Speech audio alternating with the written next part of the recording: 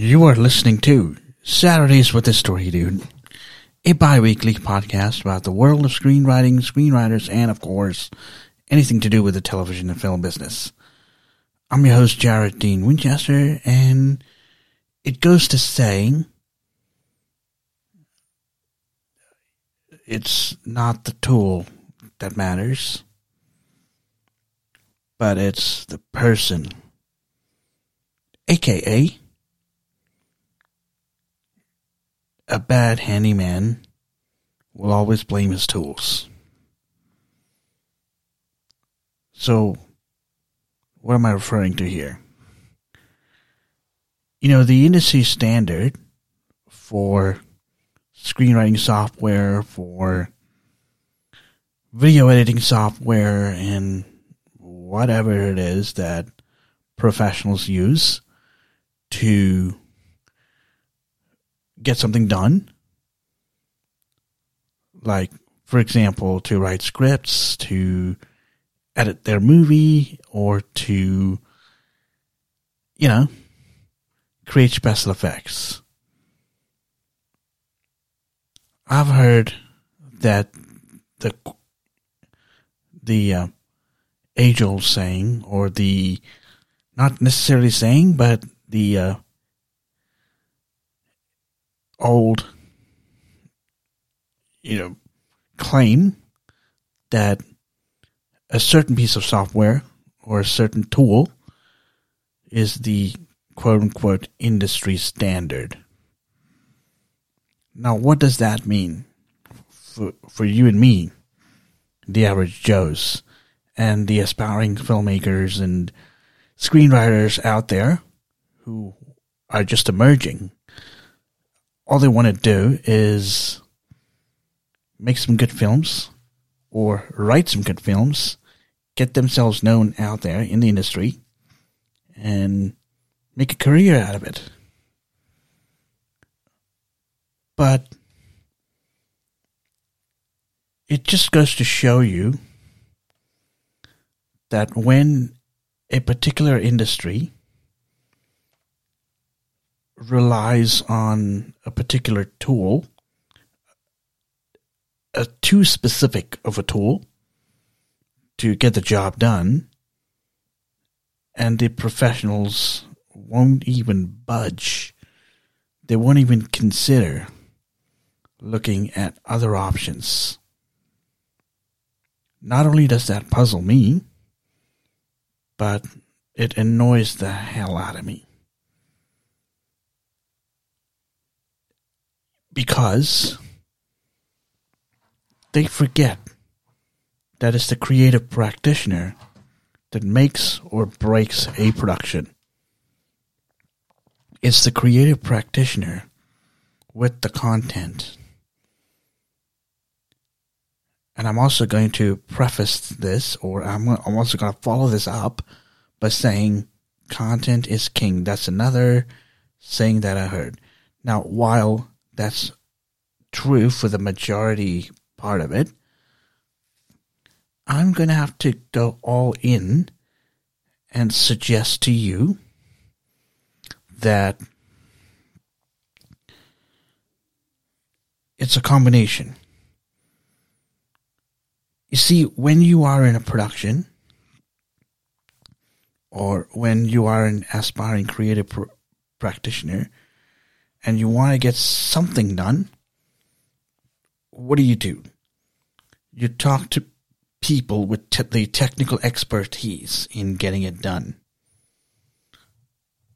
So if you want to write a story in script format, you talk to the people with technical expertise. You don't talk to a piece of software.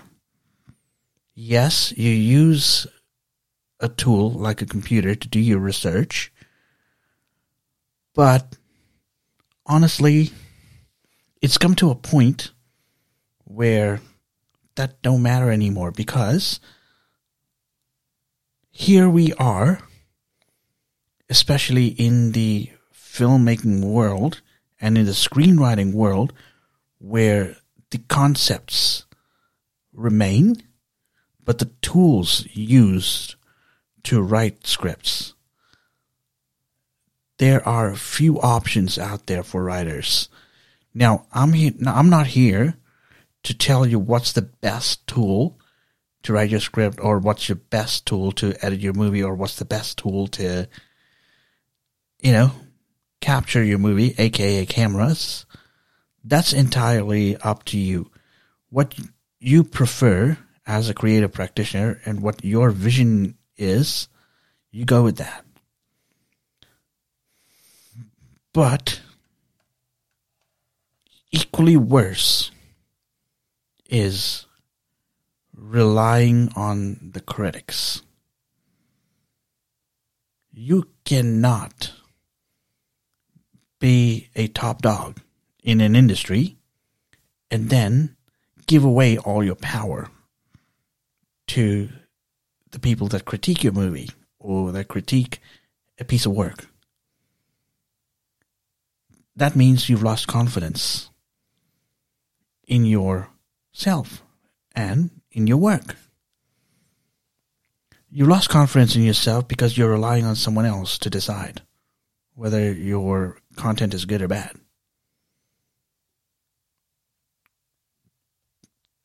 But if you believe in your content, trust me, what S.S. Rajamouli, the filmmaker for RRR and Bahubali, has to say, what he said about filmmaking should resonate in you. But anyway, we're back to the topic of tools, using tools to create content. The best tool for the job is the one that you trust. Let me say it again. The best tool for the job is the one you trust. It's the one that you are comfortable with. Don't rely on someone else's advice. Don't rely on someone else's opinion, because that ain't yours. That's theirs. That's their opinion. And the fact that I'm telling you all this on April Fool's of all the days, don't think this is an April Fool's thing, because it ain't. This is serious. So,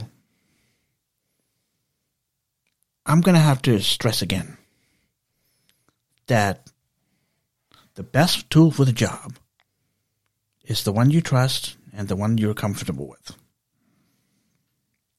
So, for example, for my screenwriting, I use two separate programs. Sometimes I use Movie Magic Screenwriter, and other times I use Final Draft. Now, Final Draft I have been accustomed to using, so I will still keep using that. I'm comfortable with that. And I'm also getting to know Movie Magic Screenwriter. Now, why I've chosen to purchase this and why I'm choosing to use this alongside Final Draft is very simple. For projects that don't require the complexity or the feature set offered by Final Draft, I will use Movie Magic Screenwriter. But for projects that do require the feature set, the complex feature set offered by Final Draft, I will end up using that. Now, I am yet to work on a project that does this, that requires the complex feature set offered by Final Draft, but for the majority, I will be using Movie Magic Screenwriter for my screenwriting needs. But also, this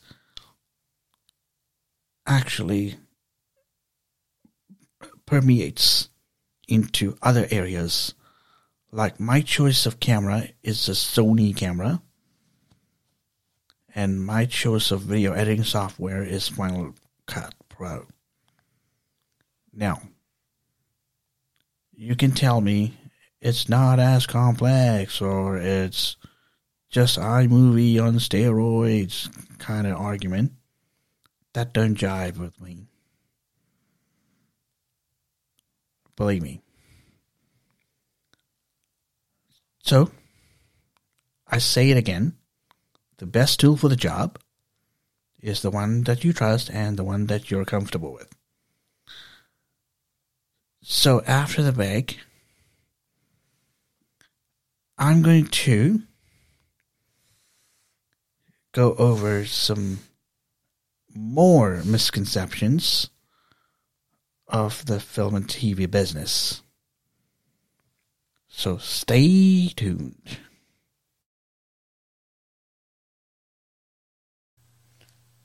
This podcast is brought to you by Spring Wales Productions, where your journey begins. Welcome back. Okay. Before the break, I was telling you about what the right tool for the job is. For making film, for writing screenplays, for editing a film, and maybe I didn't mention what program I use for special effects, but for something simple, I like to go for Motion, Apple's Motion. Not that I'm a full-on Apple fanboy, as some of you may accuse me of. That ain't true. But, as I said before, best tool for the job is the one that you trust and the one that you're comfortable with. Now, these programs that I mentioned is the one that I use, the one that I trust, and one that I'm comfortable with. So I'm going to do me, you guys do you.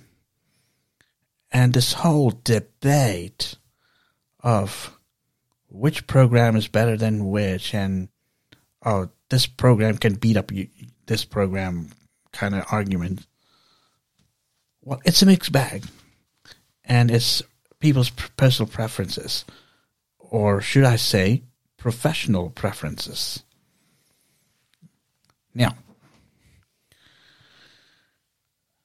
which leads me to the misconceptions. More misconceptions, because I have identified in a previous episode a few of the misconceptions. One of them includes you have to use a particular camera to make your film, otherwise you ain't a professional, or you have to use a such and such tool to do such and such job, otherwise you ain't a professional. And the gear can make or break your content. Utterly bullcrap. That's one of the earlier misconceptions that I have covered. The other misconception that I will cover is within relation to critics. I was working with a producer who actively believed that critics rule the industry. I mean, seriously? That's your policy? That's your belief? That means you just gave away your power. You're not a producer anymore. You just gave away your power so that these guys, the critics, are automatically becoming the producer. But let me tell you something. I believe I mentioned this, but I'm going to mention it again. Critics in the industry do not need any qualifications to be critics of the industry. To critique a film or a piece of work, they do not need any formal qualification. That's what the industry doesn't want you to know. That's what the industry keeps it a secret. But I'm telling you this. Critics do not rule the industry. All that political correctness and other stuff like being offended and all that stuff. Well, that's not just an exaggeration, but I would have to say that is blind transfer of power. You're giving the critics too much power. Well, the producers are the ones forking out the money or financing a project. They should be the ones to decide whether a project is good enough. Now, I understand that as a producer, you need to make your money back on an investment. When you're spending billions and trillions of how many ever billions of dollars that in a project, I understand you want your money back on this plus 30%. Completely understand that. But what you have to acknowledge is that by letting the critics decide or letting some receptionist be the gatekeeper, you automatically gave away your power. And that is something, a no-no. And that is something that's causing filmmakers to not believe in their movies or in their characters. And I believe I also talked about believing in your characters in a previous episode.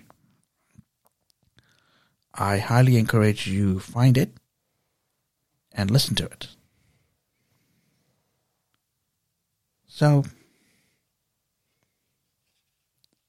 that was one of the major misconceptions that I feel is not just annoying, but it downright stifles any originality in an aspiring filmmaker or a creative practitioner, to put it ambiguously. In any way, when something like this happens in every film industry, you end up with not only copies of other movies, but you also end up with variations of other movies, which means filmmakers, producers, and screenwriters, and of course other content creators or creative practitioners are taking the easy way out.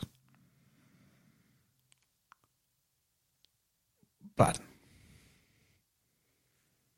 I do hope this will change soon. I do hope it does change soon.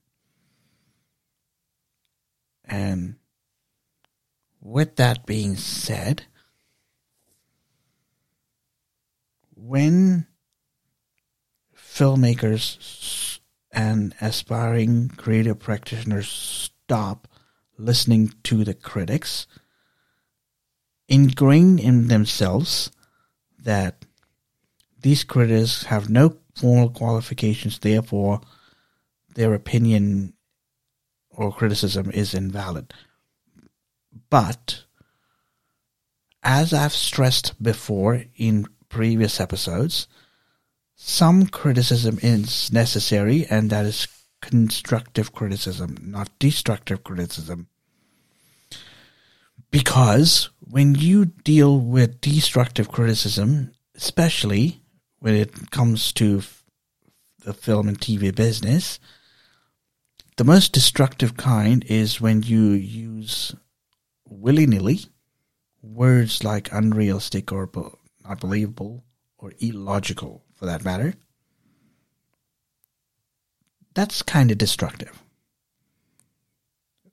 And adding to that, the lack of suggestions, how you would suggest it be improved. Now, constructive criticism, in terms of film and TV, is all about